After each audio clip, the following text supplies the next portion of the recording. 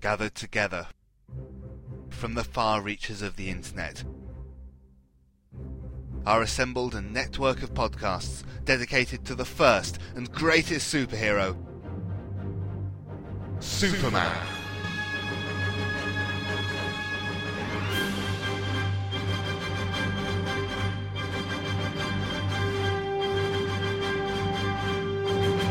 The Superman Podcast Network is dedicated to covering all aspects of the Superman legend, featuring The Thrilling Adventures of Superman, Golden Age Superman, the Superman Fan Podcast, Superman in the Bronze Age, From Crisis to Crisis, a Superman podcast, The New 52 Adventures of Superman, Superman Forever Radio. I've got a few things to say about Superman. The Carousel Podcast, the Superman Vidcast, the world's best podcast, and Radio KL from SupermanHomepage.com. Join hosts Michael Bradley, John Wilson, Billy Hogan, Charlie Niemeyer, J. David Weeder, Jeffrey Taylor, Michael Bailey, Scott Gardner, Danny Sapp, Cayman Stoll. I'm Isaac, I'm Adam, Steve Eunice, and co-host Scotty V. at SupermanPodcastNetwork.com.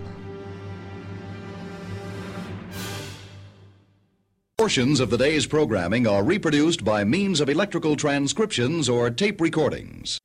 Rocketed as a baby from the exploding planet Krypton, Kal-El came to Earth, whose environment gave him fantastic powers. In Metropolis, he poses as TV newsman Clark Kent, but battles evil the world over as Superman.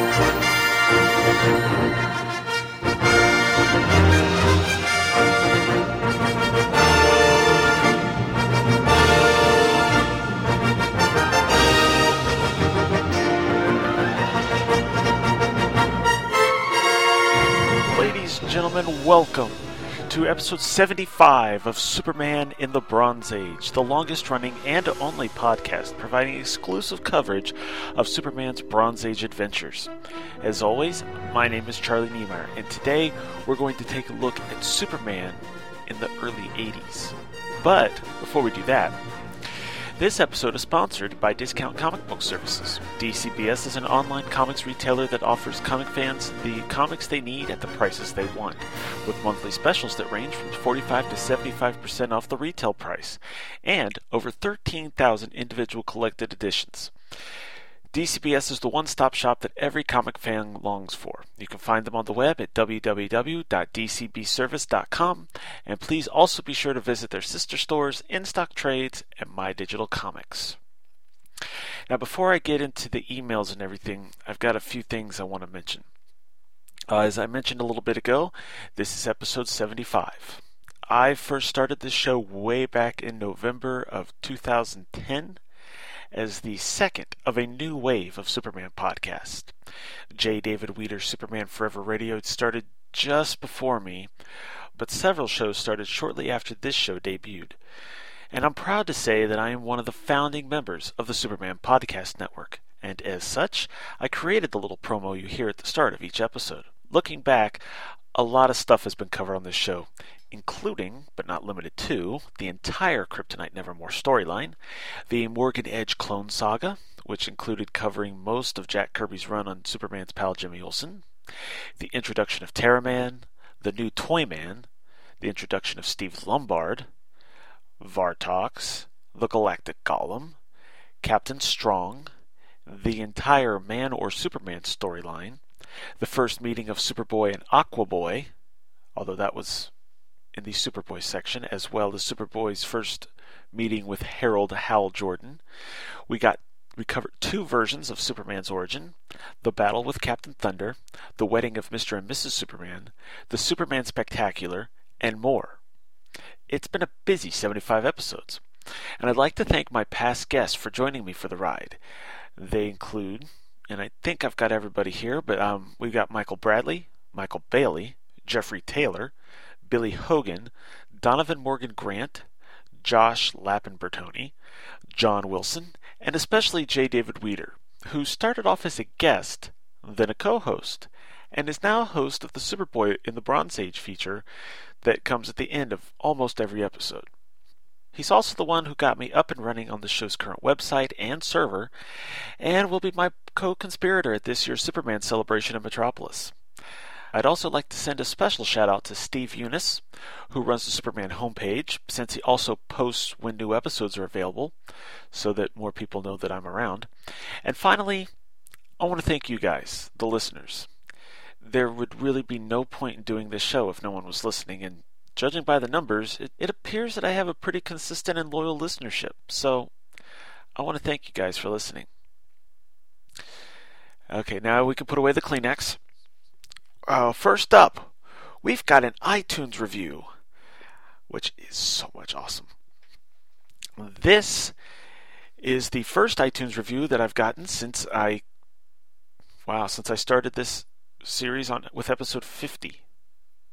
Since I moved it over to the new feed. And it is, I've got to admit, this guy, wow. This is from Russell Bragg, who is almost my one-man listener feedback. He's been sending feedback in for this show as well as my Charlie's Geekcast show, and has been pretty consistent, and I don't know how he has the time, but thank you, Russell. I really appreciate it. In any event, this is what he wrote on he gave me 5 stars, which is awesome, and he writes, "Great podcast with a great podcaster. This is the Superman I grew up with, so I naturally gravitated to this podcast. You can tell that Mr. Niemeyer, which he spells correctly, puts a lot into every show. He's very knowledgeable, does the research, and has a great sense of humor. I love the hostess ads. I was happy when Mr. Weeder joined the show with his review of Superboy comics. Always been a Superboy fan, so that added to why I wanted to listen. If you want to know about Superman and or Superboy during the 70s to 1985, look no further than Superman in the Bronze Age." So thank you for that, Russell. Russell also sent in an email, and I would be remiss if I skipped over that. He wrote this in response to previous episode 74, Superman in the 70s. And he writes, "Hello, superb show as always." Well, thanks. "First off, I wanted to thank you for thanking me for my last email. I wouldn't say I did a lot of research. With the internet and Google, all you need are the right words and you can find almost anything." Shh, Russell, you're giving away the secrets. He continues, "But I, like anyone, like to be appreciated, so I thank you. Superman in the 70s to me was more cartoons than comic books, mostly because I didn't have any money to spend back then. I've always loved the tabloid-sized edition comics. I don't know why. I guess it's because it's different from the standard comic, and they really, really stand out. I never saw them when they came out, but I saw them in the ads when I could get a comic, and I have a lot of them in my comic collection now, many of the ones you mentioned in your synopsis. Superman in the 70s to me also means Superman the movie. I remember when it came out and all the buzz and excitement. I remember my friends inviting me to go see it with them, and I can't for the life of me remember why I couldn't. It would have been awesome to see on the big screen. Oh well, at least I have the Blu-ray Superman set. I guess that's all for now. Wanted to let you know what a great episode it was, and can't wait to hear about Superman in the 80s. I'll probably have more to say about that, so take care. Russell." And P.S. Okay, now I'm going to read this kind of in third person, although this is also part of the comment he left on the episode, so maybe you may have already read this. But Russell's wanting to challenge everyone that listens to this particular episode to send me an email at superbronze1970@gmail.com or comment on the page on the website at supermaninthebronzeage.com. He's sure that you could even poke me on Facebook, and I would appreciate it. As long as it's on Facebook, yes. He says to let Charlie know we listeners love his podcast and the work he puts into each and every show. Please, I don't want to feel like he's doing the podcast just for me. And PSS, I thought it was PPS. But anyway, I hope you received my iTunes review and rating. You haven't mentioned it, so I wasn't sure. Well, yes, I found it. I apologize for not seeing it sooner, but thank you for pointing it out. That's what gave me the heads up. So thank you, Russell. If based on what you just said, you're going to enjoy the next set of episodes, because next month, starting with the next episode and going all of June, both on this show as well as a crossover with Charlie's Geekcast, is a 4-part commentary on the Superman movies. Each episode is going to feature a commentary on each of the Christopher Reeve Superman movies, with the first one featuring, of course, Superman the movie, and I've got the Leylands joining me for that one. If you don't know them, they are Andy and Michael Leyland of Hey Kids Comics. I am the first podcast to get both of them together at the same time on a different podcast that isn't theirs. And there's even going to be small cameos by the rest of the Leyland family, except for Adam, because he was too cool to join in. And after that, I'm going to be getting into covering all of the tabloid-sized Superman comics that have new stuff. I'm not going to cover the reprints, but Superman vs. Muhammad Ali, Superman vs. Wonder Woman, Superman vs. Shazam, all three of those. Oh, did I say Wonder Woman? Yeah, Wonder Woman. So yeah, I'm going to be covering those. I can't think of the schedule right off the top of my head, and it's on my iPhone, which is in another room, so I'm not going to stop to look at it now. But if it's not in July, I believe we'll be kicking into that in July or August. So by the end of the summer, we'll have all those covered, and I have guests planned for those as well as the commentaries. So I hope you enjoy all that. As for the movie, as far as seeing it on the big screen, I have to say it's a pretty cool experience. I, of course, wasn't alive. Sorry if that hurts your feelings, but I was not alive when Superman the movie came out. In fact, the very first Superman movie I was able to see in theaters was Superman Returns. I guess I could have seen Superman 4, but apparently I decided to see He-Man instead. I did get to see Superman 1 a few years ago when they were doing a retro movie program at one of the theaters in Tulsa, Oklahoma, and Superman the movie was one of them. And fortunately, I think my wife and I went on, I want to say it was a Wednesday night, maybe a Thursday night.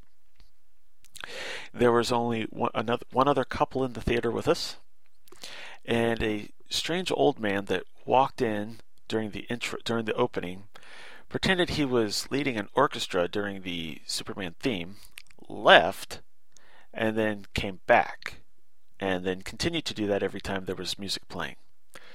That was weird.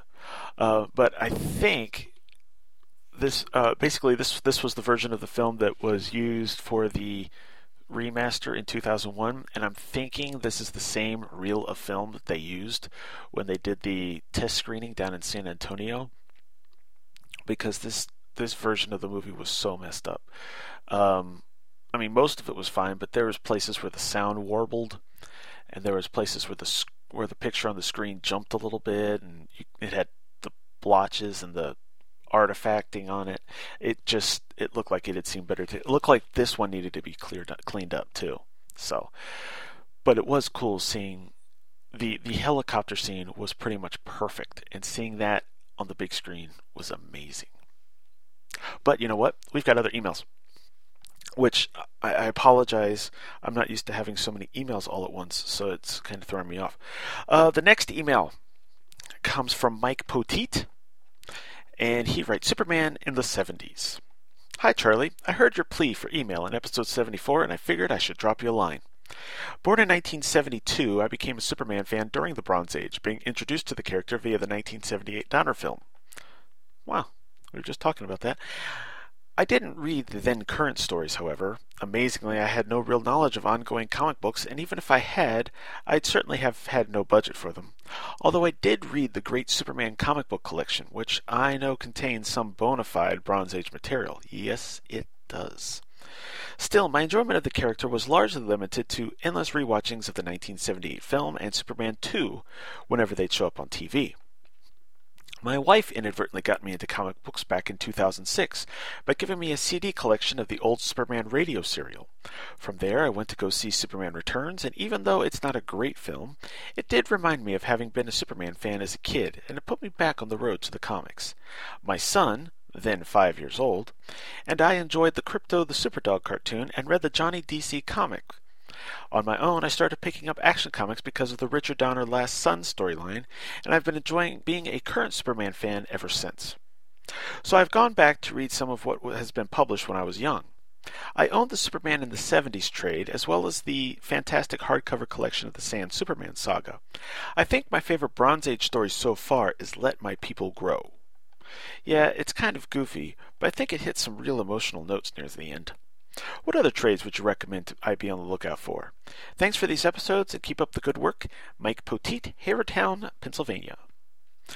I already responded to Mike, but I'll go ahead and say it here for anyone else that's interested. Recently, we've gotten some cool Superman trades that have been coming out that, for whatever, I mean, it's not just because, well, actually, it's probably mostly because of the anniversary and the movie. But there have been some interesting Superman selections as far as trades lately. One is one you can't miss out on. It's the Superman by Jose Luis Garcia Lopez, praise be his name. It's Superman by Jose Luis Garcia Lopez trade paperback, which collects several, if not just about all, of the interior stories that Jose Luis Garcia Lopez did art for.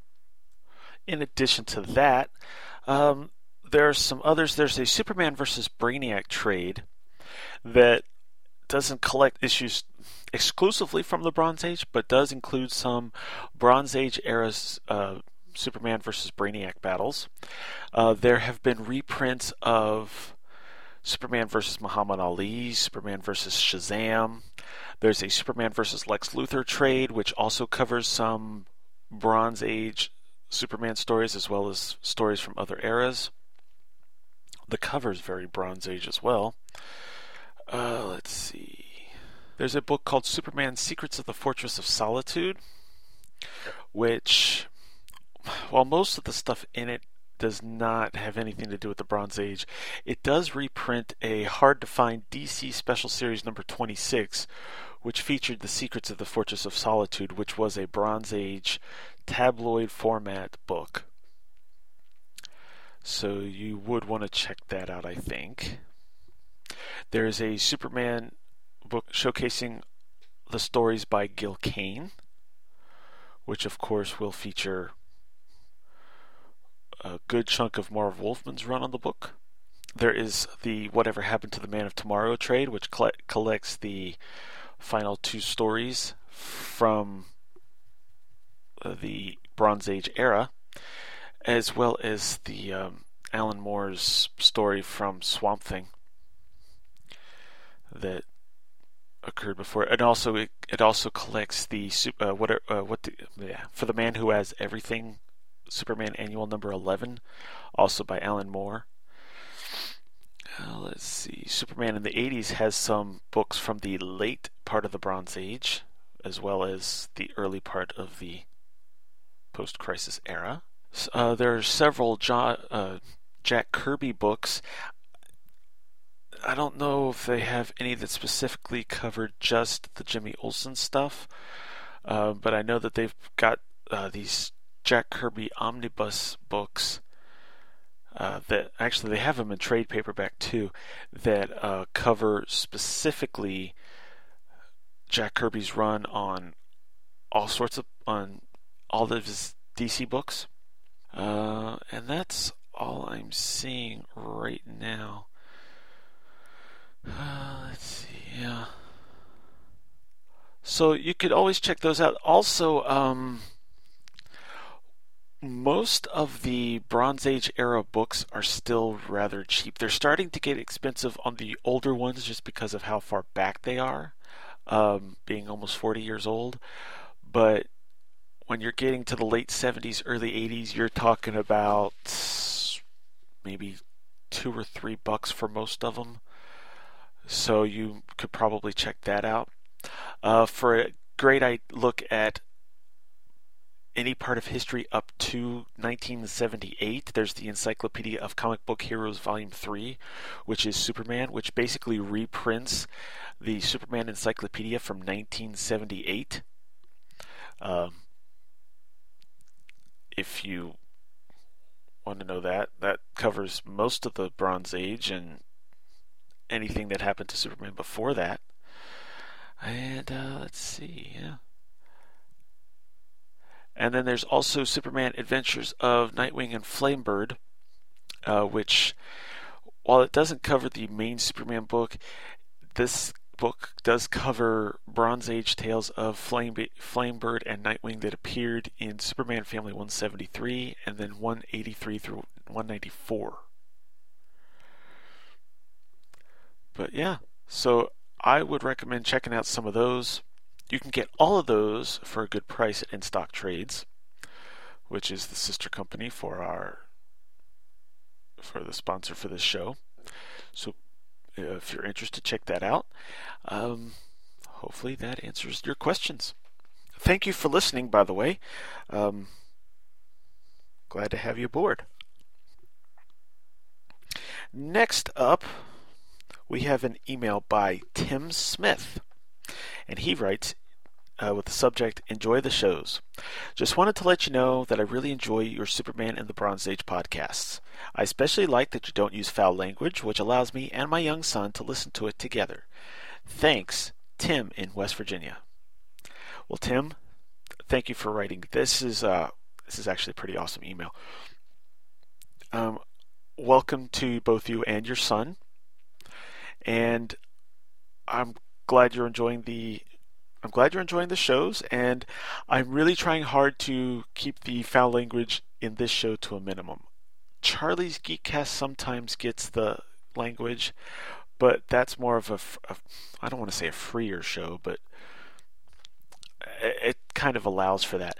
This show is about Superman. Superman is a hero for everyone, and no matter how old you are or how young you are, and therefore, in order for everyone, especially this era of Superman, when you had the Comics Code Authority keeping things pretty PG to G rated, so I want to make sure that anyone can listen to it. So I'm trying to keep it as, I'm trying to be as careful with the language as I can. And in the few occasions when I or a guest or some clip that I use has foul language, I do try to bleep it out whenever possible. Some may slip past, and I apologize if you've come across any of those, but I am doing my best to make sure that this is an all ages show. So thank you. And that's going to do it for our feedback. That is a lot of feedback. Thank you guys so much. I think this is one of the few times I've had so many. And after a couple promos, we'll be right back with Superman in the 80s. Superman of the Bronze Age will be back after these messages. Greetings, podcast listener. Do you like Ready to Form Voltron? Or maybe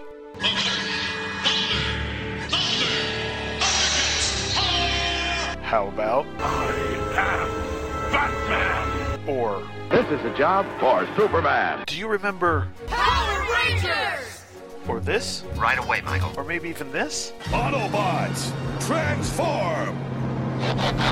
Or this? By the power of Grayskull! Or for the honor of Grayskull! Or have you seen the latest episode of Hello, I'm the Doctor. If you answered yes to any of these questions, then check out Charlie's Geekcast, hosted by me, Charlie Niemeyer. Charlie's Geekcast is a bi-weekly podcast covering comics and other geek stuff.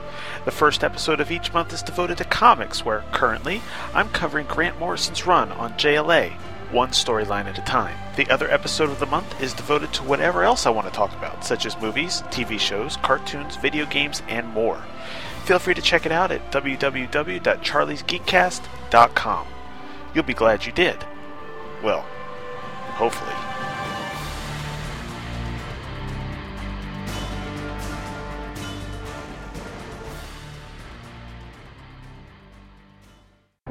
Since the day Bruce Banner was bathed in gamma rays, he has fought the creature within. The creature torments Banner. The creature is unstoppable. The creature is incredible. Now, the countdown has begun to Banner's greatest confrontation with the Hulk. And all of his internal battles have come down to one moment. One final chance to reclaim his life and be whole. And 3 words will change the Hulk and Banner forever. Honey, I'm home. Bigger. Smarter. Greener. The Hulk is taken to new heights as writer Peter David delivers an all-new phase for the Jade Giant. And Pad Smash, an Incredible Hulk podcast, is bringing it all to you. Join J. David Weeder, Lee Busby, and Michael Bailey as they turn a new corner and cover the all-new, all-different Incredible Hulk. Find the Ultimate Hulk podcast experience weekly at iTunes and at IncredibleHulkHomepage.com. Pad Smash, an Incredible Hulk podcast. Experience the epic like never before. We now return to Superman in the Bronze Age. Okay, I screwed up a little bit. Before I get into the 80s, I completely forgot to mention all of the creative changes that occurred at the end of the 70s last episode, which will take us into the 80s.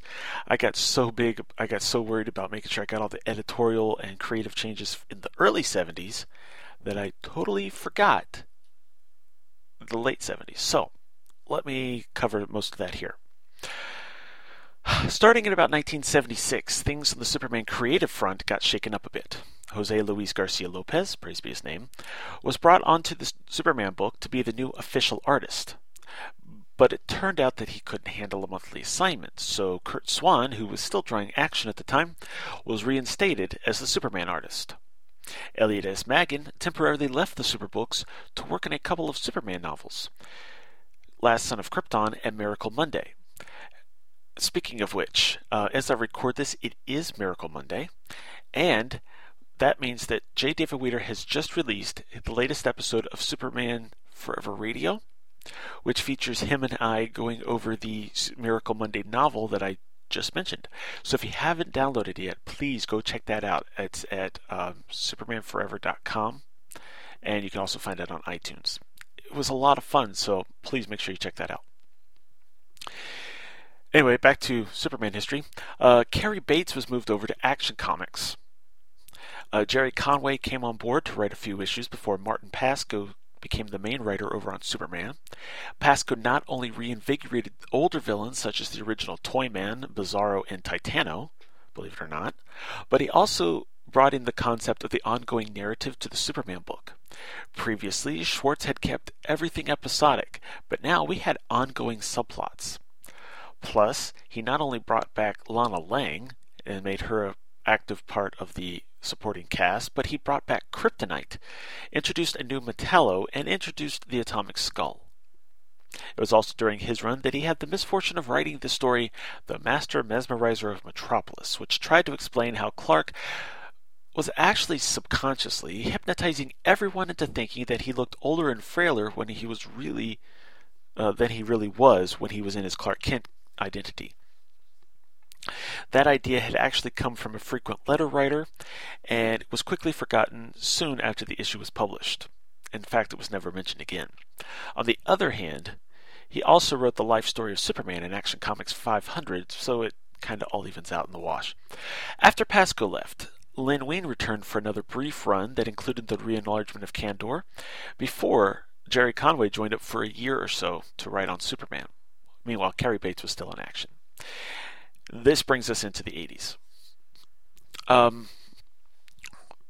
When Jerry Conway left, Bates was put back on Superman, and Marv Wolfman came on as the main action writer. At this point, also, Action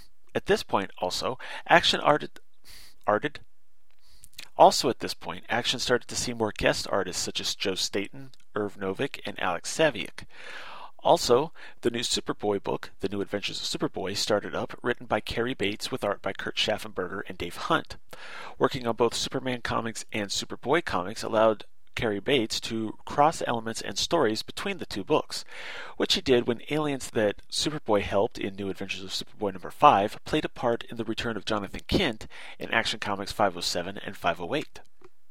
In 1982, Paul Kupperberg would take over for Bates as writer of Superboy, and Dave Hunt would start inking Curt Swan pretty much wherever he happened to be drawing at the time. In 1983, Lois Lane broke up with Superman, which was a story that kicked off almost a year of interconnectivity between Action and Superman.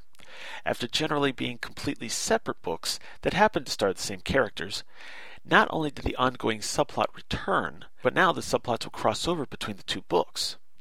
At first, Swan drew both books, but after Comics 544, a new artist was brought on for Action. Now, 544 is famous for the significant changes made to both Lex Luthor and Brainiac. According to Marv Wolfman, the way that worked is that both super writers at the time submitted proposals on how to change the characters. Wolfman's idea for Brainiac was to make him more of a computer robot, and his idea for Luthor was to make him a businessman who could attack Superman, but Superman wouldn't be able to prove it was him. Sound familiar? Well, Wolfman says that Schwartz preferred both of his ideas to what Bates had submitted, but it wouldn't be fair to pick both of his ideas, so he chose Wolfman's Brainiac and Bates's Luthor. Now, I point that this is Wolfman's point of view because I have heard nothing to agree or disagree with this account from Schwartz or Bates. Personally, it seems kind of fishy to me. I mean, it sounds like he's kind of talking himself up.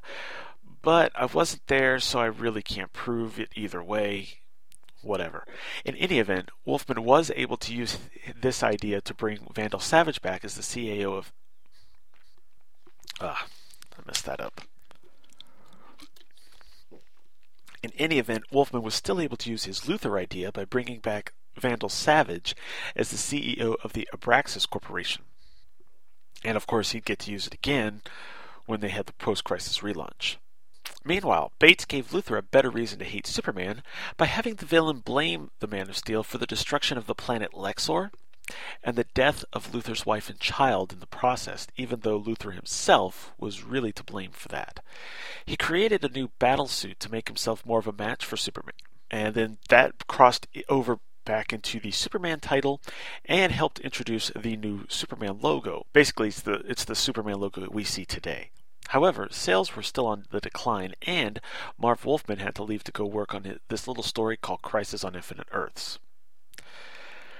As for the other Superbooks, Superman Family was canceled in 1982 when it got to the point that anthology comics no longer had a place in the then-current comics market. Supergirl would spin off into her own series, though, The Daring Adventures of Supergirl, by Paul Kupperberg, Carmine Infantino, and Bob Ostner. That book would eventually get a Lois Lane backup feature, and since this was after the breakup of Lois and Superman, it was no longer Superman's girlfriend Lois Lane, it was just Lois Lane. DC Comics Presents, which launched in 1978 to tie into the premiere of the Superman movie, continued telling tales of Superman's team-ups with other various DC heroes created by various creative teams. Some of the more notable stories involve the introduction of Mongol, a team-up with He-Man, a team-up of the Supermen of Earths 1 and 2 to take on their respective Luthors, and Ultraman of Earth 3, and even a team-up with Clark Kent in issue 50. It was also at this point that DC created full-issue tie-ins with other companies to help advertise their products. For example, Superman has multiple team-ups with a couple of students to help sell Tandy computers, available only at Radio Shack. In the first one, they help Superman take on Major Disaster when he is tricked into inhaling some kryptonite that puts his superbrain on the fritz. Later, they team up with Superman and Wonder Woman to stop Lex Luthor. A story that I have not yet had a chance to read, but we'll be covering on the show in just a few months, is this Phantom Zone miniseries. This was written by Steve Gerber and drawn by Gene Colan. Considered to be DC's answer to the use of the Phantom Zone criminals in Superman 2, in this story, the Earth is invaded by the criminals in the Phantom Zone, most of whom possess the same powers as Superman and Supergirl, and Superman gets trapped in the zone while Supergirl and the Justice League try to stop them. The miniseries was edited by Dick Giordano rather than Schwartz, so Gerber was able to get away with depicting things a little differently, such as officers getting hit by their own bullets after they've bounced off the Kryptonian after they've bounced off the Kryptonian villains, which is something Schwartz probably would not have allowed. And that brings us all up to about 84, and after a couple of promos, we'll take a look at the darker times of the Bronze Age. Superman of the Bronze Age will be back after these messages. Hey, Michael. Hey, Dad. We need to record another new trailer. Another one? Yes. You know that we read comics and then talk about comics, because as we've established, talking about comics you've not read is just dumb. Yeah, and you make me do it every Thursday. Well, we've moved. Have we? Yes, we have outgrown our old location. I don't feel like I've moved. And we have now moved to twotruefreaks.com. What was that again? twotruefreaks.com. Hey Kids Comics, still every Thursday at twotruefreaks.com. Look, up in the sky. It's a bird. It's a plane. No, it's SupermanHomepage.com, the #1 Superman fan site in the world. SupermanHomepage.com, covering the world of Superman from the 1930s to today. News, reviews, rumors, and reports. SupermanHomepage.com for all your Superman comics, TV shows, movies, cartoons, radio shows, and more. Everything you ever wanted to know about the Man of Steel and more. SupermanHomepage.com. We now return to Superman and the Bronze Age. By this point, unfortunately, Superman and his comics were on a decline, and soon the entire Superman creative team was brought into the DC offices and, according to an account by Dave Hunt, basically told that their time on Superman was over, that John Byrne was being brought in, and that the character was getting a revamp. This basically put the two main books in a holding pattern until after the Crisis and Byrne's reboot. Now, personally, this is not my favorite part of the Bronze Age. For a time, Action Comics reverted back to Silver Age silliness, although they were able to bring in Wayne Boring to draw a story or two. Kurt Schaffenberger became one of the main artists at this point, which kind of helped make it look Bronze Age or Silver Agey as well. However, it wasn't all terrible. Bob Rozakis, who'd been writing some Superman backup features as well as other DC books at the time, and was also known as DC's Answer Man, was able to introduce a character called Yellow Perry in The New Adventures of Superboy and then have her meet the grown-up Man of Steel in Action Comics. Supergirl got to celebrate her 30th anniversary by crossing over with both of the Superman books, and younger creators such as Eduardo Barreto and Mark Waid got to cut their teeth on Superman. Elliot Maggin got to return to tell some fondly remembered stories.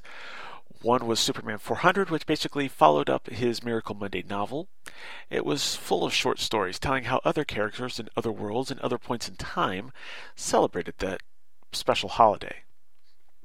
In a DC Comics Presents Annual, he also introduced Kristen Wells, the time traveler from Miracle Monday, into the comic books and had her become Superwoman.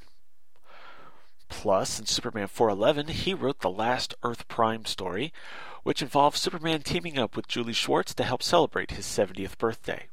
It was a surprise issue that Julie did not know about until the issue was released instead of the solicited one. The only downside, as Julie apparently made sure to point out often, is that the issue came out right in the middle of a multi-part Lex Luthor story. Oops. Technically, it's Julie's fault for having his birthday right then, but whatever. The effects of the Crisis were also felt in the Superbooks. A month after Superman teamed up with her in DC Comics Presents, Supergirl was killed in Crisis on Infinite Earths issue 7, which was followed up on in Superman by Carrie Bates, who revealed a husband that she didn't remember and gave us Zor-El and Allura's reactions to her death. In a two-part story that crossed over between DC Comics and Superman, Elliot S. Maggin introduced the Superboy of Earth Prime. While the character didn't play much of a role in the Crisis or in the Bronze Age, he would come back to play a big role in the DCU between Infinite Crisis and the New 52 relaunch. This era also saw the miniseries Superman The Secret Years by Bob Rozakis, Kurt Swan, and Kurt Schaffenberger.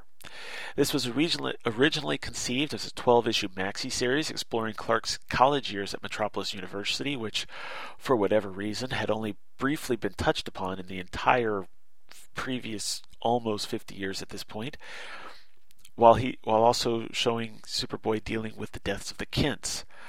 But due to the reboot and the Crisis, that 12-issue maxi series cut back to 4 issues, and so things got a little squished, but it's actually not a bad story. And of course, I would be remiss if I failed to mention that Alan Moore got to come play as well with For the Man Who Has Everything in a Superman Annual number 11, which I covered with Jeffrey Taylor and Billy Hogan way back in episodes 54 and 55. He also helped usher in the final month of the Bronze Age with his Whatever Happened to the Man of Tomorrow in Superman 423 and Action Comics 583, I believe, were the correct issue numbers. While he was doing that, Steve Gerber told the final in-continuity story in DC Comics Presents number 97, in which the Phantom Zone Bizarro World, and Argo City were all destroyed. Following this, as you probably know, John Byrne rebooted Superman with his Man of Steel miniseries. But here's a bit of trivia for you. Did you know that of all the proposals made for the reinvigoration of Superman, Steve Gerber and Frank Miller had sent one in as well? Can you imagine how the post-crisis would be different if Steve Gerber and Frank Miller had been the ones to reboot Superman? All I've been able to find, because he hasn't really gone into detail about it because it's been a long time and not really much of a point with it, but apparently it sounds pretty similar to John Byrne's. It sounds like he would have kept a bit more than what John Byrne kept. So, I don't know. Outside of the comics, Superman spent the 80s starring in 3 more movies. And yes, I count Superman 4 as a Bronze Age movie, as it continued the continuity from the first 3, and most of the production took place before the reboot. He was on TV in several more incarnations of the Super Friends, and became the mascot for Superman Peanut Butter. Because when you think of Superman, the first thing you think of is peanut butter. He also became an action figure in the Superpowers toy line, that not only was a selling point for the final 2 series of Super Friends, but also brought about 3 different comic book miniseries as well as several mini-comics that came with the first few waves of the toys. Basically, this toy line included just about every hero in the DCU, from Superman to Firestorm, and most of the villains, including Lex Luthor in his battlesuit, the new robotic Brainiac, and of course, Darkseid. It also gave us the first action figure, and for a long time only action figure version of Clark Kent, which you had to send in some of the UPCs, I believe, to get that through mail order.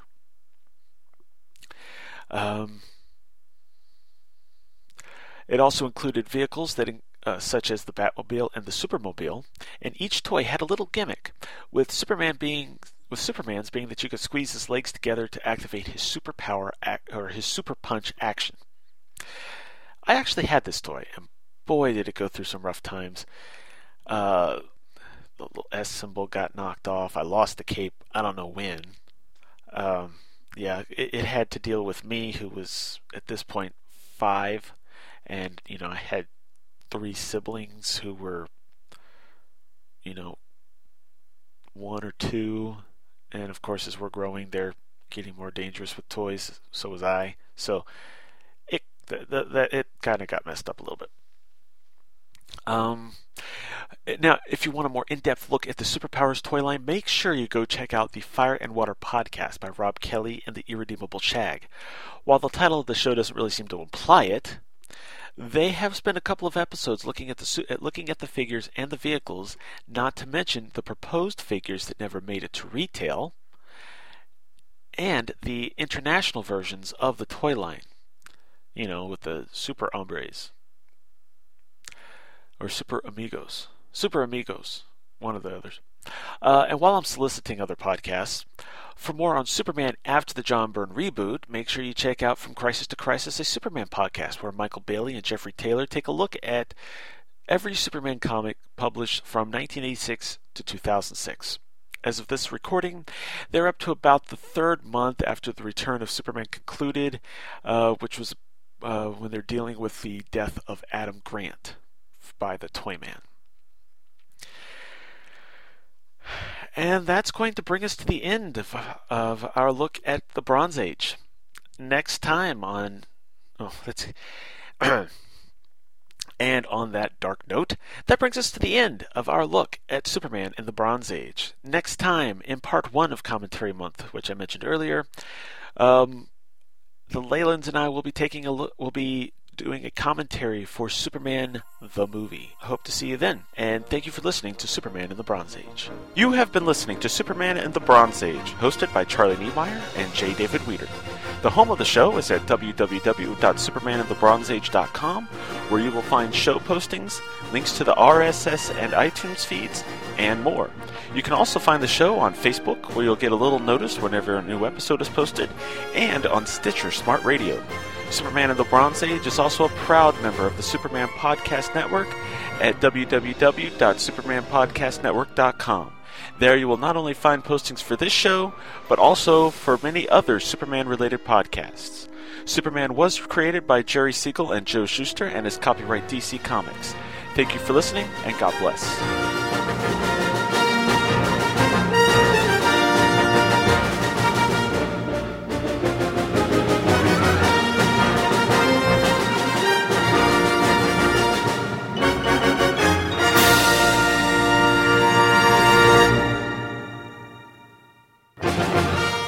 Listen to our show on Stitcher Smart Radio. Stitcher allows you to listen to your favorite shows directly from your iPhone, Android phone, BlackBerry, or Palm phones, on demand and on the go. Don't have Stitcher? Download it for free today at Stitcher.com or in the app stores. Stitcher Smart Radio, the smarter way to listen to radio.